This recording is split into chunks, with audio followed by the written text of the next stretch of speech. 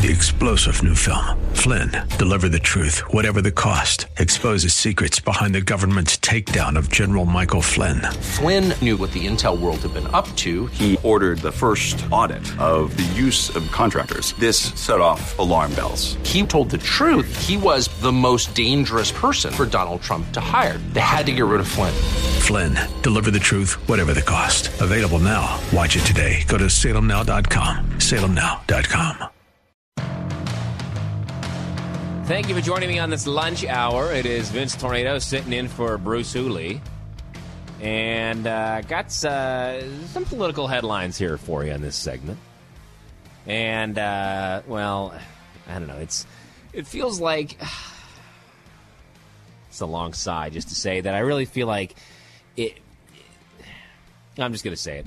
So, and I'll just get into it and figure out what I want to say next. But it's just so frustrating. It's like this eventual, like, this whole primary process. There's really, like, I mean, I think that the best thing that we can hope is that, like, you have people like, RFK Jr., you have, a lot of the Republican candidates, who are saying in many cases good things. But really, we're just kind of on a eventual slide just to see another rematch between Biden and Trump. And I got to be real with you. It's just, it doesn't sound that exciting. It's sort of like the way I feel about this election is it's important. They're always important. Very important.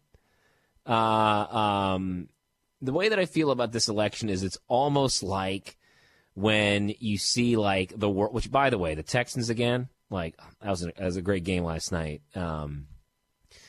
Like, when you see the World Series, like, when you see, like, the national championship in college football and, it's Alabama and Clemson again, which we probably won't see this year. Or it's like, not so much anymore, but like, the Yankees. There's always like, there's certain teams that are like always in the national championship, or it's, LSU again or whatever. That's kind of how I feel about like this election. So it almost, in a way, I don't want to say it's entirely pointless, this primary season, because you got to go through the motions. It's like, we need to look for a candidate for this job. Well, the candidate is right in front of you, in cases like that. So it just feels like we're just on this, and I hate that word. Here it is again. If you listened in the past to me, I hate the word inevitable. We're on this inevitable slide to seeing a rematch between Biden and Trump. But, of course, there's I think I'm more of a fan of the phrase, nothing surprises me anymore. So if you live unsurprised, I think it's probably a pretty healthy way to live. And here's this story. We have Dean Phillips. He is a representative from Minnesota, and there's speculation. And I was like, who is this guy? He's like, and I was reading the article, and it talks about, like, he's a part of, like, some ice cream, gelato company. And I looked it up, and his family, he was actually once, like, really involved in, like, the family business. And it was, he was the millionaire businessman. The article says, millionaire businessman and co-founder of a gelato company, turned three-term House Democrat. Dean Phillips, speculation that he'll be running against Biden. The company's actually Talenti. It's that's rich people ice cream. See, when I go to Kroger and I buy Breyers on a sale. I ain't got Talenti money here, honey, So the speculation that he would be running would be because he hired a consulting firm that appears to be working for him, and they wanted to they obtained a permit to hold an event outside of the State House in New Hampshire, is what the article says. So we'll see what happens. There's some speculation about that. But, it's almost like you're either running to be a running mate. Well, in the case of, like, Joe Biden, I don't think there's any change in Kamala. But, it's almost like you're running to have your name out there for down the road, or you're running in terms of the Republicans, like, running to be a running mate for some of these people.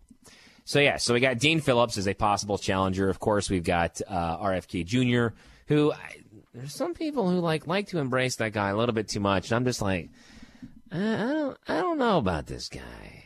I don't. It's sort of like, there's a lot of people who are like way too quick to embrace Elon Musk, and I'm like, I don't know about this guy. Like, I'm not entirely like crossing him off the list, but at the same time, it's also like we need a little bit more of a speculation with this guy. So you've got that with Dean Phillips potentially running against Biden and RFK Jr. running as an independent now. And we'll just have to see what happens at these next debates for Republicans coming up here in, let me see, look at about a week and a half or so. I think we got one close to the beginning of November. Speaking of Republican candidates, Tim Scott not doing so hot. He took $22 million from his Senate committee and transferred it over to his presidential campaign.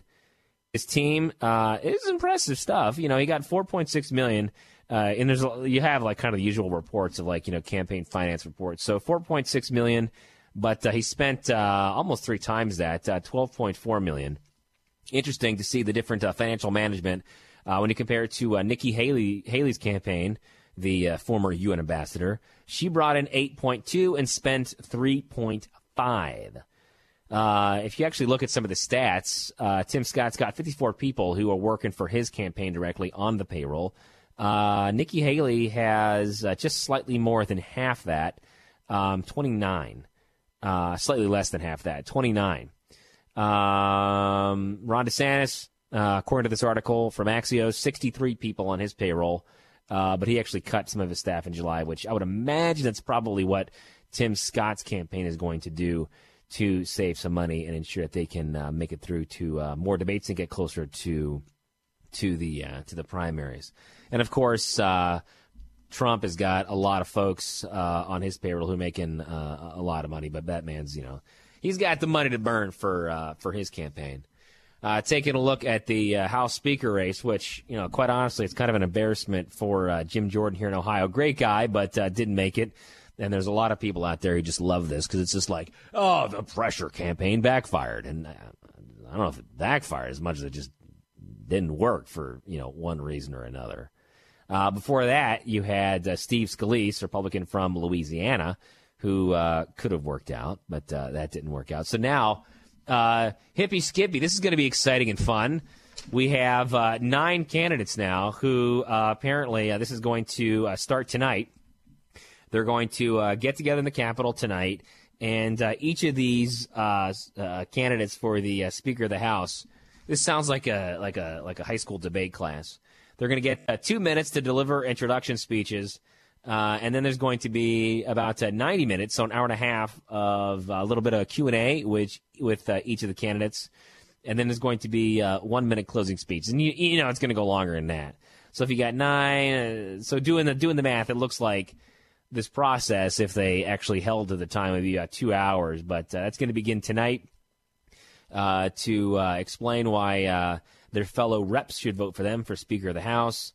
And there's going to be an internal ballot tomorrow on Tuesday to select the next nominee for Speaker of the House for Republicans. This is what they're going to be doing starting tonight, leading into tomorrow. And I don't know. I feel like why not make it public ballot? Like, don't make it a secret. Like, I think we got to stop messing around. Got to get somebody in there. But honestly, I hate this. Like, I really hate being pessimistic, but sometimes pessimism is realism in some cases. And it's just like, part of me, and I know it's important. Speaker of the House is obviously an important position. And that's obviously is an embarrassment for Republicans. But at the same time, what do you expect? What do you expect from the modern-day Republican Party? Now, with that pessimistic side, I also have the little voice inside of me that says, you know what? If they wanted to get it together, they could get it together. The potential to get it together does exist, and perhaps it does. But if I look at this, the first thing that comes to mind is I think, what do you expect? And then with that, there is the, of course, potential for them to get together with somebody. But I just feel like the pessimistic side in me, when I look at the story, looks at it and says, you know what? somebody's going to get in there who's probably a really vanilla candidate and boring. Because that's how it kind of like, just totally vanillas things down, so to speak. Kind of just dilutes it. That's the word that I'm looking for. Just dilutes things. This whole process is going to put in somebody who's just kind of And really, if I were any one of these 9 guys, I should look this up. What the Speaker of the House actually makes. But why would you even want that job? So the 9 Republicans in the race are Tom Emmer, Minnesota, Mike Johnson, Louisiana, Gary Palmer, Alabama. You've got Kevin Hern, Oklahoma, Byron Donalds from Florida, Jack Bergman, Michigan, from Georgia, Austin Scott, Texas. You got Pete Sessions, and last but not least, the final and 9th Speaker of the House candidate will be Dan Muser from Pennsylvania. So we'll just see. It really feels like if you were to watch C-SPAN or, tune into some of these things, whatever's made public and watch it, it'd be like I don't know, I feel like how I would feel about a Jerry Springer, watching clips of Jerry Springer, where it's like you want to look, but you're not going to get any sort of, sustenance or anything of value watching it. So best of luck to that. And of course, just pray for the process. Pray that somebody does get in there good, because it could happen. You always got to hold out some level of hope. I'm impressed with Mike DeWine. We'll talk about that next here at 98.9 The Answer.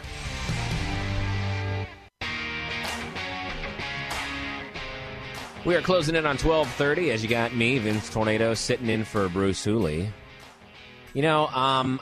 I think that Mike DeWine, in many ways, doesn't get enough credit. Now, let me qualify that by saying that I wasn't a particular fan of some of the ways that he approached COVID. And would I say that I'm a member of, am I his, number one fan? Probably not. What I will say, though, is this guy is certainly better than John Kasich. Let me back up and say, too, one thing that I don't understand is it's always very easy to go and to bash the dude you got. But what I will say, the dude that we do got ain't so bad when you compare him to some other people around the country. So I do want to say that I'm impressed with Governor DeWine and the fact that he has decided to jump into the quote-unquote fight against Issue 1. So that impresses me in that this guy, he's termed out, so yeah, there's that. But the fact that he has the willingness to get involved and speak out against something that would be and could be terrible for the state of Ohio is good. So there's an ad running if you haven't seen it. And he spoke with Fox News and said, Fran and I have never done an ad before for a statewide issue or even a local issue, but we both feel very strongly about this, and I think whether you're pro-choice or pro-life, the constitutional amendment that we'll be voting on in a couple of weeks just goes way, way too far. He continues and says, it also really strikes at parents' rights and the relationship between a parent and, in this case, a daughter. So I think it can be easy to beat up on the guy that you do have in office, but at the end of the day, you're always going to have that no matter who you vote for, no matter who is in office. And I think that's missing. And I think a lot of people, and I think you probably would agree with that, where it's easy. I mean, that's quite simple to beat up on the dude that is in charge. But all in all, I think if you look at his record, it's not bad. I mean, you might disagree. I know there's a lot of people who really hated him and were running against him for the way that he handled COVID. And I think it's pretty stupid to vote for him or against somebody if it's on one single thing. Now, it obviously depends on what that one single thing is. But if you look at the whole of his record, I would argue that it was pretty good. It was pretty good. At the very least, you have to argue is it ain't bad. It ain't all that bad. So I would say props to you, Mr. Governor, for jumping in on this and deciding to speak out against Issue 1. And do stay engaged and do get involved. Early voting is going on right now. I know that a lot of people are, going out and doing early voting. I know there's people who are, proponents of that. But if that's something you want to do, go ahead and do it. I don't like it. I like to vote on the day of. I'm very old school when it comes to that, and of course, a lot of other things. So yes, please keep Issue 1, of course, Issue 2 as well, and other things that we're facing in the culture wars that do need prayer, because ultimately, God knows what's going on, and like I was speaking with somebody this morning, we're just along for the ride in a way, in many ways. Interesting thing here, too, and I actually do also to give props. Well, while I'm handing props out, let's just toss them out like Halloween candy, because I think Halloween's next week, a week from tomorrow. We've had some Catholic dioceses in Cleveland, Cincinnati, and here in Columbus. They have donated almost $1 million to Protect Women Ohio, and this is the organization that is working to defeat Issue 1. So you've got the Catholic diocese in the 3 major cities here in Ohio, $900,000. That is fantastic. So, of course, that raises the question whether or not, is this legal? Well, the answer is yes. Yes, it is. So the IRS says that churches are prohibited from any activity on behalf of or in opposition to any candidate for public office. Here's where the change happens. This obviously is not for somebody for public office. Is it an issue? It's an issue. So issue campaigns are separate and permissible, as the IRS also says, quote, churches and other 501c3 organizations can engage in a limited amount of lobbying, including ballot measures, which Issue 1 and Issue 2 are, and advocate for or against issues that are in the political arena. So they are A-OK to give almost $1 million. And I wish, truly, this is something that I think a lot of other churches lack in doing. And it's hard. This is one of those things where I know, Alistair Begg, who's a very popular pastor, has decided to get involved in this too. And I think there's a way that churches can engage in this appropriately. And I think that it changes, per each pastor. But I think one of the things that you should do is, at the very least, don't wait for somebody else to take action. Take action yourself and talk to people in your church. Encourage them to vote no on these issues. Of course, with Issue 1 being the issue with abortion and parental rights. Then with Issue 2, you have the legalization of marijuana on the ballot as well, which a lot of organizations are against that too. Just take some simple steps and look into it. Don't just sit back and be like, somebody else will handle it. No, it's up to you. You are the one that can at least, I won't say change minds, but at the very least, you are the one, when armed with correct factual information, you are the one who can cause people to, at the very least, think a little bit more about these issues. Sometimes there's nothing we can do. But in the case and with what we're facing here in the state of Ohio, you can't do that. You got to get involved. And at the very least, give to organizations like the Catholic Diocese here in Ohio, who've given almost $1 million to defeat Issue 1. That's incredible. And I commend them, as well as commending Governor Mike DeWine for getting involved in this as well. We got more coming up here on 98.9 The Answer, some Ohio headlines, and maybe let's lighten things up a little bit. Maybe a Costco hack that'll help you as well. I'm Team Sam's Club, but let's talk Costco next. Coming up here on 98.9 The Answer. Three-star general Michael J. Flynn, head of the Pentagon Intelligence Agency, knew all the government's dirty secrets. He was one of the most respected generals in the military. Flynn knew what the intel world had been up to. He understood its funding. He ordered the first audit of the use of contractors. This set off alarm bells. The explosive new documentary, Flynn, Deliver the Truth, Whatever the Cost, uncovers the facts behind this scandal. Flynn told the truth. He was the most dangerous person for Donald Trump to hire. I find out the worst enemy that I'm going to face in my life is right here in America. They took my assessment and they wanted me to change it. And I was like, I'm not changing it. They had to get rid of Flynn.